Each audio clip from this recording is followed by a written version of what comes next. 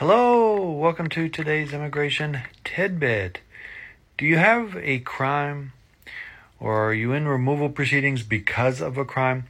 Well, some crimes are eligible for you to waive, under immigration law. And what that means is that if you get a waiver, you're basically saying, I know I committed the crime, but please, for all these reasons, forget about it and allow me to come in. Or allow me to keep my green card. Okay, there's a lot of crimes that do allow such a waiver to be done. However, there are a lot of crimes that don't.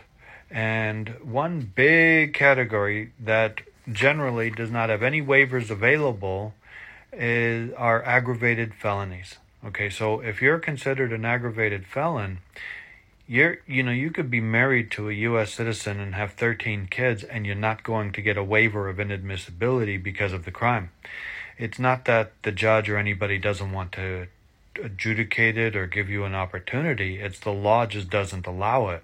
Okay, it has to specifically allow a particular crime to be eligible for the waiver. So, if you have an aggravated felon and you are put into removal proceedings, and even if you're not, you should consider this just in case, or if you've already been deported, and even if you've been physically deported outside the country, it can still be done.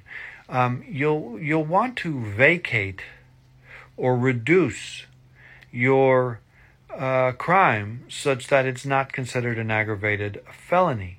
Now, this is, of course, not easy to do, which is why sometimes I find it humorous. Every now and then I'll get a potential client, I'll go, is it 100% guaranteed?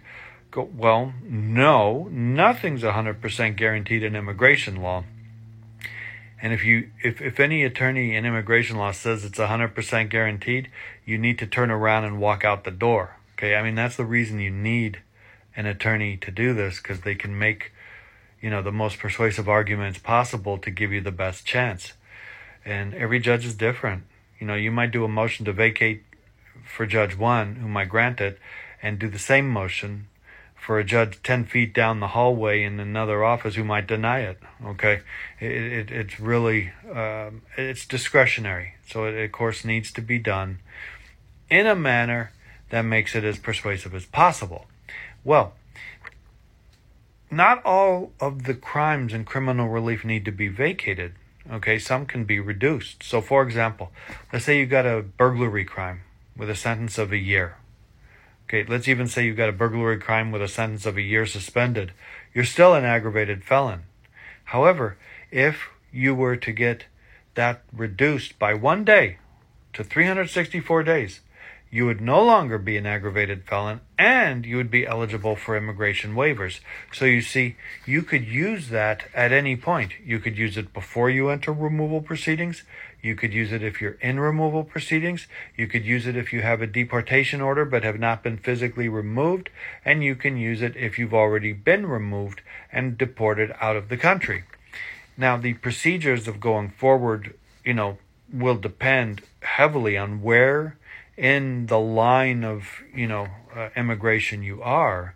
However, if you don't have other options and you don't have the ability to immigrate in any other manner, then this is the way to go. And yes, it's an uphill battle, and yes, it's difficult.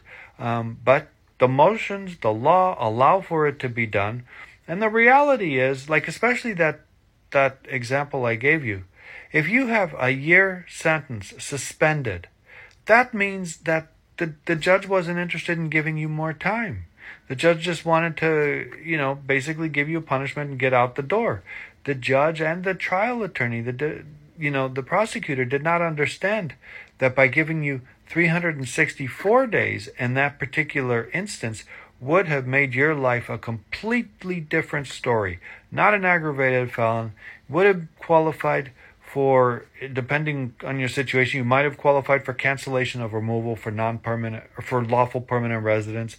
You might have qualified for adjustment with a waiver, all because 1 day, which that 1 day means everything to you, but it most likely means nothing to the judge or to the trial attorney. They're still, giving you a slap on the wrist, still giving you, the punishment. And from their point of view, 1 day doesn't make any difference. So, as a side note, if you're going to take a guilty plea, make sure you have an immigration attorney advise you in addition to the criminal attorney, because what's the use of getting a better criminal sentence if you're only going to be deported the rest of your life? Okay? Short Cast Club